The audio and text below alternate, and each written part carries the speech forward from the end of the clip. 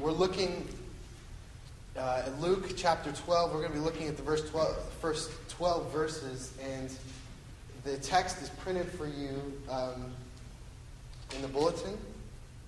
This is the word of the Lord, and it's for our good because He loves us. Let's read together. Luke 12. In the meantime, when so many thousands of the people had gathered together that they were trampling one another, He began to say to His disciples, first, beware of the leaven of the Pharisees, which is hypocrisy. Nothing is covered up that will not be revealed, or hidden that will not be known. Therefore, whatever you have said in the dark shall be heard in the light, and what you have whispered in private rooms shall be proclaimed on the housetops. I tell you, my friends, do not fear those who kill the body, and after that have nothing more that they can do. But I will warn you whom to fear. Fear him who, after he is killed, has authority to cast into hell. Yes, I tell you, fear him. Are not 5 sparrows sold for 2 pennies, and not one of them is forgotten before God? Why, even the hairs of your head are all numbered. Fear not, you are of more value than many sparrows. And I tell you, everyone who acknowledges me before men, the Son of Man will also acknowledge before the angels of God. But the one who denies me before men will be denied before the angels of God. And everyone who speaks a word against the Son of Man will be forgiven. But the one who blasphemes against the Holy Spirit will not be forgiven. And when they bring you before the synagogues and the rulers and the authorities, do not be anxious about do not be anxious about how you should defend yourself or what you should say, for the Holy Spirit will teach you in that very hour what you ought to say. Let's pray together. Our Lord, we thank you for your word, and we thank you that you speak to us a command to not fear. And we ask that you would be our teacher about our hearts, that you would reveal to us, show us where our hearts are, what we trust in. And we pray that by your Holy Spirit, you would apply this text to each one of our individual lives, each one of our situations, and that you would turn us to you, that we would find joy and hope in knowing that we have a Father in heaven, that we have a Savior who has sent his Spirit to dwell in us. So give us faith, increase our faith, build us up now with your word. And I pray that you would forgive my sins as I come here and preach your word, for you know that my sins are many. But I pray that you would open the eyes of the blind, and that you would fill the mouths of the mute with your praise. We ask this in Christ's name. Amen. So between we're in a study of Luke between Christmas and May, roughly, and we're looking at Jesus' journey to Jerusalem, where from his hometown in Galilee, in his final trip, last few months of his life, as he's training his disciples before he's going to go to Jerusalem. He's going to die on the cross.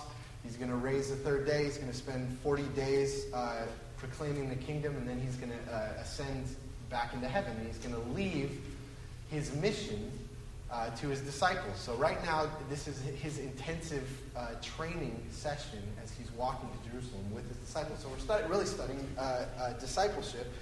And it's really quite amazing that if you think of the last 2,000 years, how much influence has Jesus had in the world over 2,000 years? How many continents has he had influence in?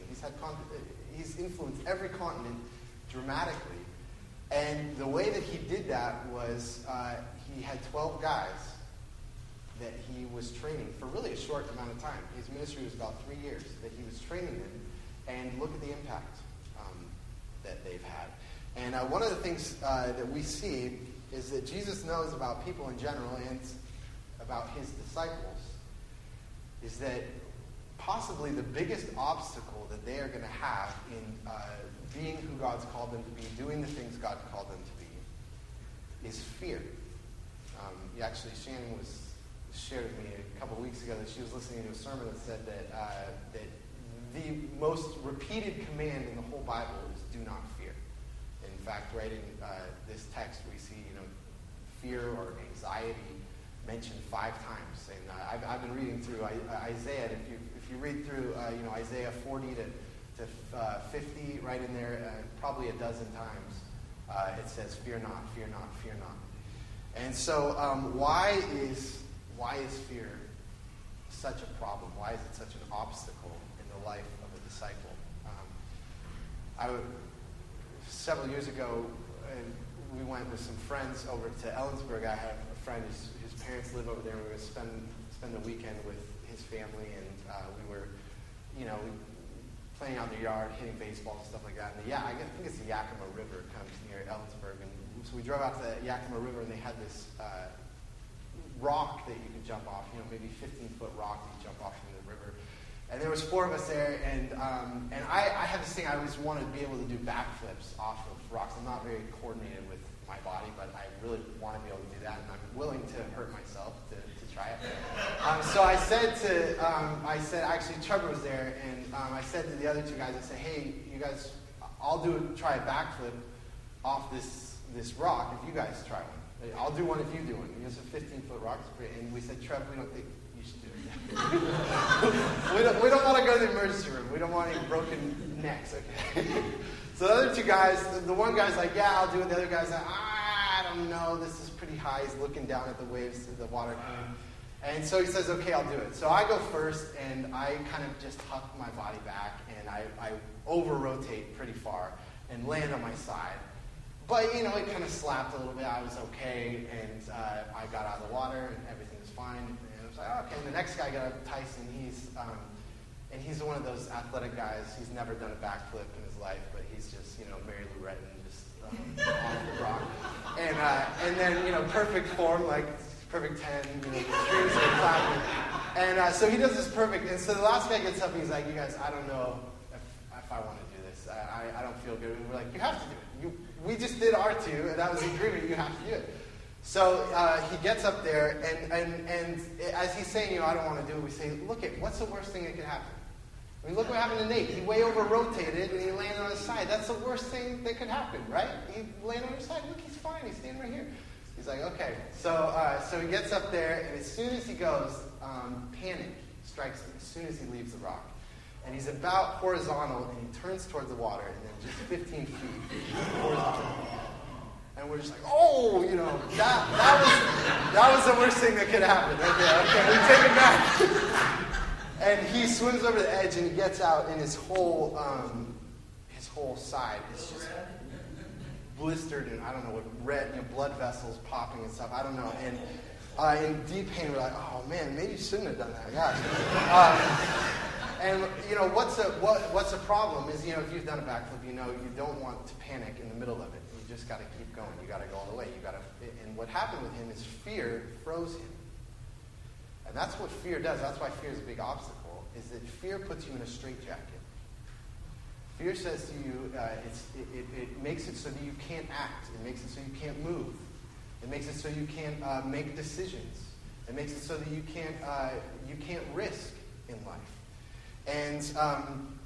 And Jesus knows that if fear grabs a hold of these 12 disciples who he's going to be sending out to do his mission, they're going to be useless. They're not going to be doing anything. They're not going to be making decisions. They're not going to be taking risks if fear is taking hold of them. And the fact is that if we don't see our fears and let Jesus teach us how to deal with our fears, if we don't look at them and address them, then we're going to, as Jesus' disciples, we're going to be useless also. And the real key about fear is understanding that fear distorts the way that we see the world. Fear distorts the way we see the world. So what I want to do is I want to unpack just 3 things about what Jesus says about fear and his answer to them. The 3 things are, first, that fear distorts our view of others. Fear distorts our view of other people. Second, fear distorts our view of the future. And last, fear distorts our view of ourselves. And with each of these, what we're going to find is that knowing that Jesus is our Savior, and that we have a Father in heaven who cares for us, who has given us the Holy Spirit to enable us and empower us. So those 3 things, looking to God, is really the key to understanding fear and dealing with fear in our life. So, first, fear distorts our view of others. Now, for some of us, the place that fear shows up most in our lives is in our contact or relationships with people. fearful that if we enter into relationships with people, we get to know people. If we open ourselves to people, people are going to hurt us. And if we expose ourselves to people, they're going to hurt us. And so that's one of our fears. We don't want to get near people. And or on the other hand, some people our fear of people is more that we are chasing after people's approval. That we want so desperately people to like us, and we're so afraid that we're not going to be cool, we're not going to be liked, we're not going to say the right things, so we're kind of always checking, did I say that right? Was the inflection of my voice the right way? And there's an anxiety and a terror about being around people. And what's kind of ironic about it is that the fear puts us in a straitjacket, so we can't be ourselves, and then we're not ourselves around people, and then we don't build friendships naturally, and we're not drawn to people, and so fear is kind of a straitjacket. And then some people really do have people in their lives who are hurting them. You got people at work who are constantly on your case or ridiculing you, or you have family members or neighbors, whatever it is, who actually really are hurting you, and there's fear. And one of the things that happens is that when you become a Christian, your kind of vulnerability to those kinds of things about people kind of increases. Because you think about if you say, I don't want to, I'm afraid of getting near people because I'm afraid people are going to hurt me. Being a Christian, all of a sudden it's like, wow, I got to go to church. I got to get in a home group. I got to talk to these people. I have people that are trying to love me and build relationships with me. And all of a sudden, I got to deal with my fear. I can't stay as a hermit. I can't not talk to anyone else. I got to talk to people. And or you think about people's approval. In the world. One of the main reasons people like to get drunk is because you lose your social inhibitions. You just say, finally, I can be funny and be myself when I'm drunk, and I'm this whole new person. So there's this whole dependency. And then you become a Christian. You say, well, I can't get drunk anymore. And I don't have that tool for being myself and feeling free. I got to deal with my fear. And then you add on top of that as a Christian, there's a good chance that you're going to be ridiculed. Jesus says there's a good chance you're going to be ridiculed for being a Christian, and that people are going to think you're weird, or you're going to have to take, you're going to have to confess that you believe in Jesus. I believe that Jesus' body rose from the dead, and that He's coming back to judge the earth at the end of the age. It's like people don't look that warmly on that kind of thinking about the world. And then you add to that you might in work have to take some kind of ethical stand against something. I'm not going to do that. I'm not going to watch that. I'm not going to participate in that. I'm not going to say that. I'm not going to treat that person some way. And all of a sudden, you're creating drama. You're making things difficult for people. And so all of a sudden, you can't run away from the difficulties and the fears of dealing with people as a Christian. You have to face them as a Christian. And in our culture, and actually, what Jesus knows is that if His disciples are going to be able to go out into the world and really love people, really get to know people, be a place that's inviting, be hospitable, and really have the boldness to proclaim to people who Jesus is, the truth of the gospel, the need for salvation, that free salvation comes through Christ alone, to have the boldness to say that, then Jesus knows His disciples are going to need some deep resources for dealing with their fears. We're going to need deep resources for dealing with our fears. Now, in our culture, there's different ways of dealing with fear. The mantras, look in the mirror. Nate Walker, people, by golly, people like you. People like you. Go face the world, right? That's that. I do that every other day. If you want to hear something fresh, something that something that's totally on another planet from how people in our culture say to deal with fear, you can listen to Jesus. What He's going to say. You're not going to hear on Oprah or Dr. Phil. I assure you. Look at verse 4. Imagine someone saying this. I tell you, my friends. By the way, I love how Jesus talks to His disciples. Don't you love that? I tell you, my friends. How much would you like Him to say, I tell you, my friends, do not fear? To hear that from Jesus' own mouth.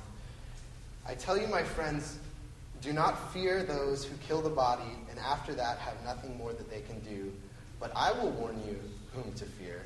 Fear him who, after he is killed, has authority to cast into hell. Yes, I tell you, fear him.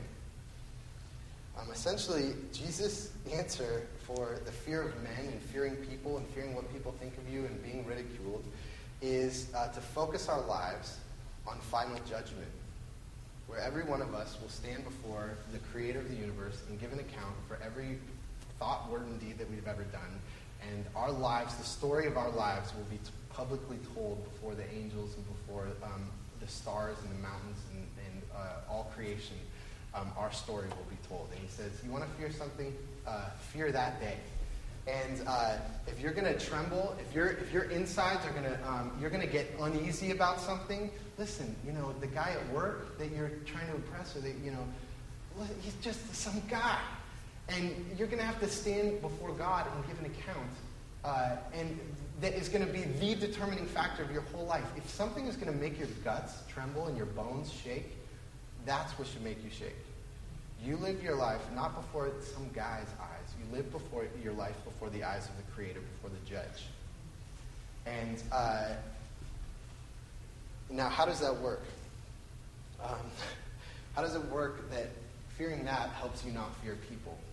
Well, like I said, fear distorts our view of other people. Fear distorts our view of other people. And mainly what it does is it makes people look giant and makes God look very small.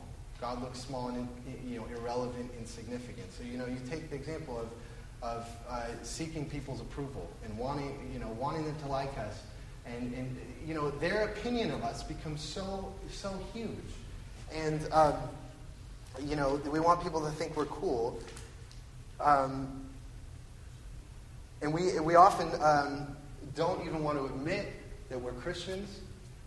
We're scared to share our faith and to say, hey, what do you think about God? Who do you think God is? I'm a Christian. I believe in Jesus. I believe everyone needs to repent and find faith in him.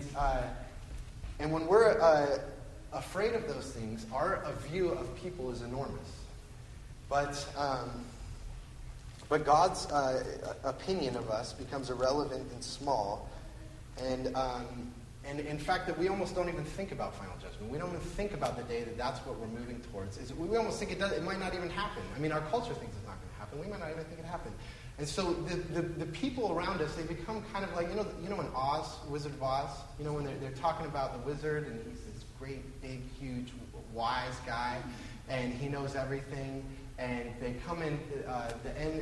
At the end of the movie, they come and there's a big screen and the loud voice and everything. And you think the guy is so big and powerful, and then you look behind the curtain and you say, it's just some guy. It's some little guy sitting back there. And that's really what we do, is we make people into Oz. We make them huge in our sight. And they're just someone, and the fact is, they're just someone that's going to have to stand before God also. And so the big way to deal with fear is to see ourselves living before the one judge, not the judges who are around us, not the judges at work, not the judges in our family, not the judges who are friends, but the one judge that we live before him. And now, someone might say, okay, I get that. If you're scared of God, maybe you'll be less scared of people. In comparison, that's a lot scarier. But let me ask you, isn't being scared of God a straitjacket too? You're saying being scared of people. I know I've met people who are spending their life fearful that they're going to go to hell. They're being meticulous about everything that they're doing, and they're up and down. And one minute I'm okay with God, the next minute God's mad at me, and I'm in terror. And isn't that just as much as a straitjacket? Isn't that just limiting their life just as much as fear, if not more than fear of people? Like, I'll take the fear of people over bouncing back and forth whether I'm going to go to hell or not, right? Well, it's almost as Jesus knew your heart was saying that. He knew you were asking that question, and this is what he says. As soon as he says, you should only tremble before God, who can throw you into hell. He hasn't even finished his sentence, and he says in verse 6, "Are not 5 sparrows sold for 2 pennies? And not one of them is forgotten before God. Why, even the hairs of your head are all numbered. Fear not." you are of more value than many sparrows. This is a great picture that Jesus gives. On the one hand, you should be trembling because you're going to stand before the Creator, and yet you should fear not because he loves you. I mean, he loves the little birdies. God loves the little birdies, and he knows what's going on. He remembers the little birdies, and you're worth way more than the little birdies, and he remembers you. And you might say, okay, well, that's fine, God's loving, but what does that say about me and hell and judgment, and where am I going when I die? Well, listen to what Jesus says again, verse 8. And I tell you, everyone who acknowledges me before men, the Son of Man will also acknowledge before the angels of God.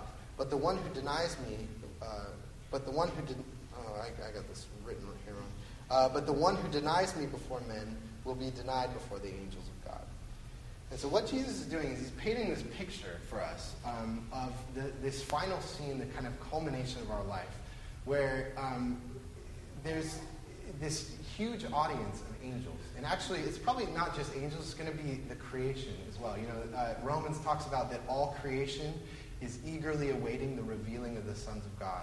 And so there's this public scene where the whales and the stars and the mountains and the angels are just silent. And there you are. And God is telling your story, the story of your life, publicly. And everyone is kind of on the edge of their seat, eager to know, who are you? What are you worth?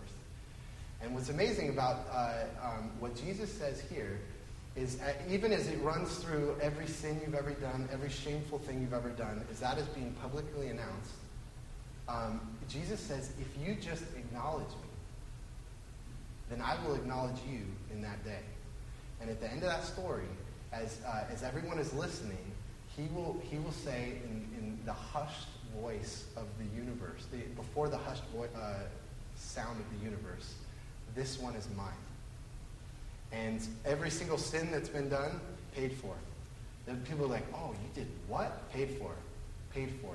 Paid for. Paid for. Paid for. And you think about, as your life story is being told, and every single sin, piling, and one after another, paid for by Jesus. Paid for by Jesus. It is forgiven. It is forgiven. And Jesus says, what do you need for that? Acknowledge me. That's it. Believe. Trust in me. And what's amazing, some people say, oh, just believe in Jesus. That's what the final judgments can be, is just, do you believe in Jesus? I mean, come on, isn't that just so arbitrary, just believing in this guy? What about being a good person and stuff like that? But let me ask you, what do you want on that day? What do you want to be required of you? You want how well did you love your family? How well did you speak to your kids? Did you get angry at your kids? Did you care for the poor? Did you is that what you want to be the requirement? If that's a requirement, that's when you're walking around your whole life bouncing up and down and saying, oh, maybe I'm good with God, maybe I'm not good with God. But when Jesus says, you just acknowledge me and I will acknowledge you. And so what we can do, what that frees us to do, is that we look forward to a day when we will be acknowledged, we'll be approved of, we'll be accepted by God. And it's just, do you believe? Do you trust in Christ? And then he will accept you. And let me just tell you that for those of you who say, I'm like hungry for people to approve of me. I'm hungry for people to say, you're okay, I like you. Let me just tell you that a lot of those things, that is just a taste and an imitation of what your heart is really longing for, is for your Creator, your Father, to say, you are mine. And he will say that to you one day. And so our life, you want to overcome fear, fix your eyes on that day. That's where we're going. That's where we're going. And that's Jesus' first tool, deep resources for dealing with our fear, for his disciples dealing with our fear, is looking forward to the final judgment. So first, fear distorts our view of other people because it makes people big and God small. But we need to, in our hearts, blow God up and see how that he's really the big one. The people we're trying to get their approval and that we're fearing, they're just some guy, okay? Right? Some guy. You can use that language in your head, just some guy. That's helpful, okay. Second, fear distorts our view of the future. One of the fundamental qualities of fear is that fear is future-oriented. Fear is about what's going to happen in the future. It's not so much about things that have happened or are happening right now. It's like, what's going to happen? I don't know what's going to happen in the future. I'm afraid, lose my job, or I'm not going to be able to make my payments, or whatever.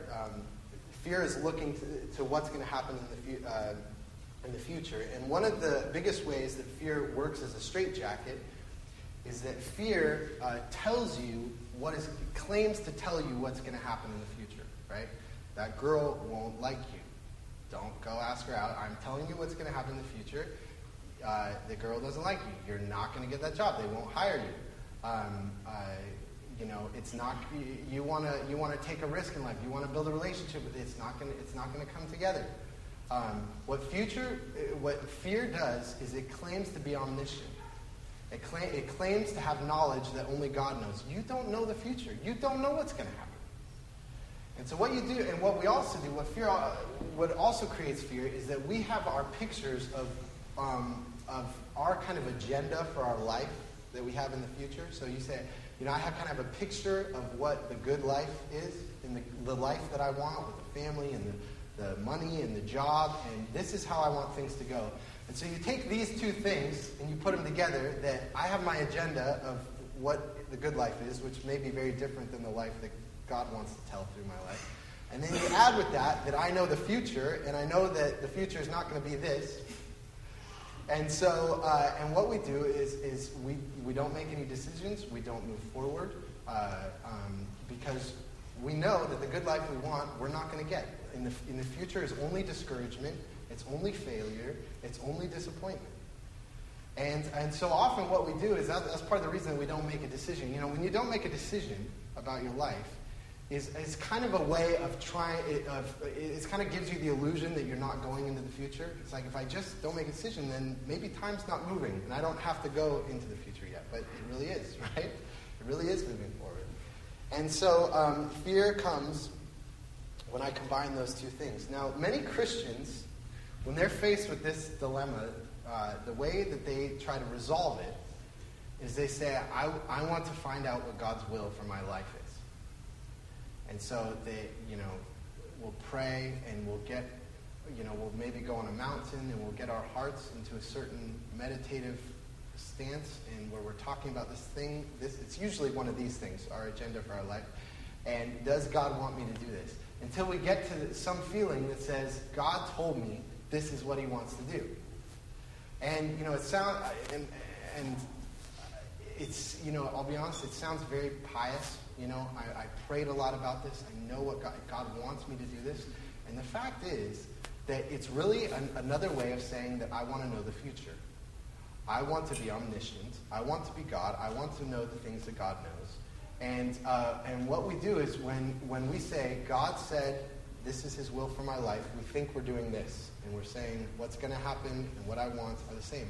And by the way, you've got to be careful talking like that, saying God told me to do this, because you can actually manipulate people as well by saying this is what God told me to do. Oh, the Bible doesn't say you should do that, by the way. God told me. Or saying, no one in your life thinks you should do that. God told me this. And because what's happening is when we have that kind of stance of saying God's will for my life is to do this, essentially what we're saying is I want to be in control. I want to have control over the future, and I want to know what's happening, right? And by the way, and this may, I don't know where this kind of spiritual experience is in your life, but in many ways, knowing the future and saying this is God's will, this is my fate, is kind of more of a pagan idea than a Christian idea. God's revealed will is here. God cares about you loving people. God cares about you knowing him, praying, asking him as a father for the things that you need, trusting him, going forward in faith, gentleness, faithfulness, peace, joy. These are the things that are God's revealed will. Not necessarily what job you're going to have. Is this the girl that I'm supposed to marry? Is this God's will for me to marry? And And what Jesus says is that the way to deal with our fear of the future and deal with this problem is to not say, okay, God, tell me what's going to be in the future. That's not his solution. The solution is this. Look at verses 6. I already read these, 6 and 7 again. Are not 5 sparrows sold for 2 pennies, and not one of them is forgotten before God? Why, even the hairs of your head are all numbered. Fear not, you are of more value than many sparrows. Jesus says God cares for the birdies. He cares for you. And so what you should do is just make your decisions in your life. Read the Bible. Make sure you're not disobeying the Bible. And know that God cares for you as a father. And he's remembering you. And make your requests known to him. And ask him the things that you want. And acknowledge them as desires. Not this is my fate. These are things that I want. And so how do you know? How do you make a decision? How do you face fear? I don't know what to do in the future. What should I do? Well, first you look at the Bible, but then you say, what do you want to do? Do you want to do that job? Do you like this person? Is she a Christian and she loves God? Okay, then she's someone you can marry. Do you like her? Then marry her. And there's not fate and you know what? It's not going to be perfect. You're going to find out you thought she was perfect. She's not. You get married and you're not perfect either. And actually, the whole point is that you find someone who's not the perfect person and you become the perfect people as God works in your marriage. That's more what God wants to do. That's what his revealed will is. And then in making decisions, do you have the opportunity? Does she want to go out with you? If she doesn't want to go out with you, then you keep asking her. That's fine. But or you say, I want to go to school. I want to do this kind of career. If you may not have the opportunity to do that. You might have to wait for the opportunity. You may have to ask God for the opportunity and say, God, this is what I want. Will you give this to me? I'm not trying to control the future, but I'm just going to ask you. And then you ask the people here, the people in your church, the spiritual community around you, and say, what are those people saying? I think you should go into that ministry. When I decided to become a church planter, church planters have different stories about, God told me I need to plant a church in this town. And that's not, it's kind of like that for me. I have some things that happened that God was certainly orchestrating and leading me to being a pastor. But it was mostly, I wanted to plant a church. I heard about it. I wanted to teach the Bible. I love teaching the Bible. I had people in my life saying, yeah, you should do that. You'd be good at that. And it was a time of life. I was already in school. I could transition, go to another school, and I had a church that was helping financially. And so the pieces kind of came together, and you make a decision. You say, I should go do it. And you never hear from God, this is what you should do. And what God wants you to do is to make your request known to him as a father and just trust him and make a decision. And I'll tell you, my dad, one of the helpful, he's here. One of the really helpful things he always told me growing up is you make a decision and you live with the consequences. Just make a decision, do something. Just do something. That's actually a much more biblical picture. And just trust God. And he's going to take care of you. And love his kingdom and be working for his kingdom. And what do you want to do? Where is God putting burdens and desires in your hearts? Follow those things. And so fear distorts our view of the future. Fear says, I can know the future. I know what's going to happen. And I want to control it. That's not what God's calling to you. God's calling you to make decisions and trust him. Okay? Lastly, fear distorts our view of ourselves. This is related.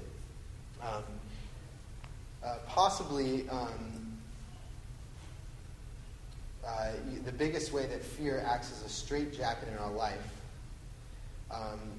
is by shrinking our view of ourselves and making us really small, and shrinking our understanding of actually what we're capable of and what we can do.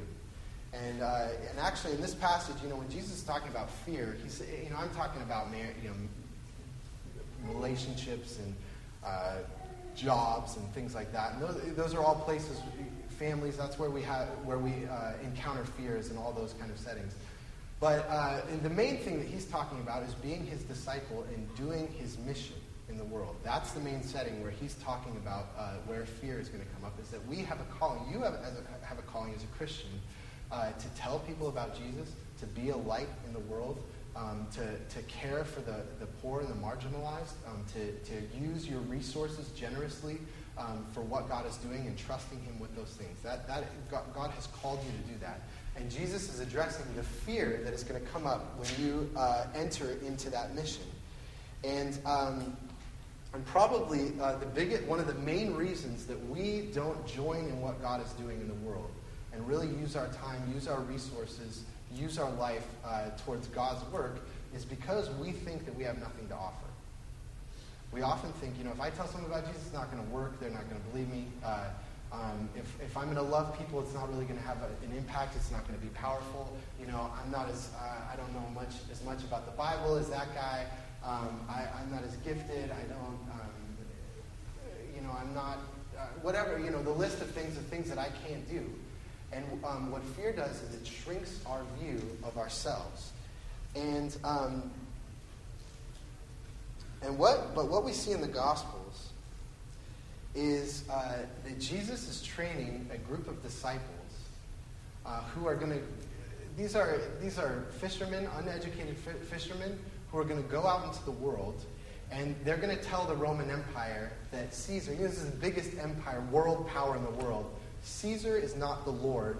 Jesus Christ is the Lord, the guy who was crucified. And if you believe in him, you will have new life. And 12 guys, uneducated fishermen.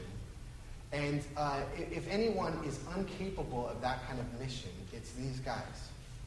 And yet what they did over the course of 300 years took over the Roman Empire, and the whole empire, 300 years later, in the cities, 50% of the people in the cities were Christians. And they said, I think you're right. I think Jesus is Lord and Caesar is not. And they devoted themselves to him. And what we need to see, and he knows that what he's going to ask of us, what Jesus is going to ask of us, what he asked of his disciples, goes way beyond what our capabilities are and what the things that we think we are able to do. And you look at these words. These are great, famous words from verses 11 and 12. And when he's talking to his disciples, and when they bring you before the synagogues and the rulers and the authorities, do not be anxious about how you should defend yourself or what you should say, for the Holy Spirit will teach you in that very hour what you ought to say. That's a promise. Do you believe that? Do you believe that God is using you, and that when you're in relationships and people are going to open their lives to you and they're going to say, this is hurt, this is sin, this is brokenness that's happening in my life, you say, wow, I don't know how to deal with that. You have the Spirit. Or if you're going to ask someone, what do you think about God? What do you think about Jesus? And have a conversation, and you think, I'm not going to know what to say. You know what? Jesus says the Holy Spirit will give you words. And you trust him, you be gentle, you love people, you trust him, you tell him your own story from your own experience. And what fear does is it says, you can't do anything, you're useless, you don't have the capabilities to do something meaningful for God's kingdom. And what Jesus says is, you have the Holy Spirit. The same power that raised Jesus from the dead is working in your brain, in your tongue, in your hands, in your heart, in your chest, in your emotions. The Holy Spirit is working in all that, and to love people. And so Jesus gives us a command. It is a commandment to not fear. It is not just you don't need to fear. Don't worry about it. He says, don't do it. Don't fear. Do not make the decisions in your life based on fear. Do not make your decisions about relationships based on fear. But make them on the fact that you have a Father in heaven who values you and who loves you. You have a Savior who, at the very end of the judgment day, is going to say, "You are mine," in front of all the angels, and that He's given you His Spirit. His Spirit is alive in you, and He promises to be at work in you. So fear not. Let's pray. Our Lord, we thank you for the good news that you call us, you command us to not fear.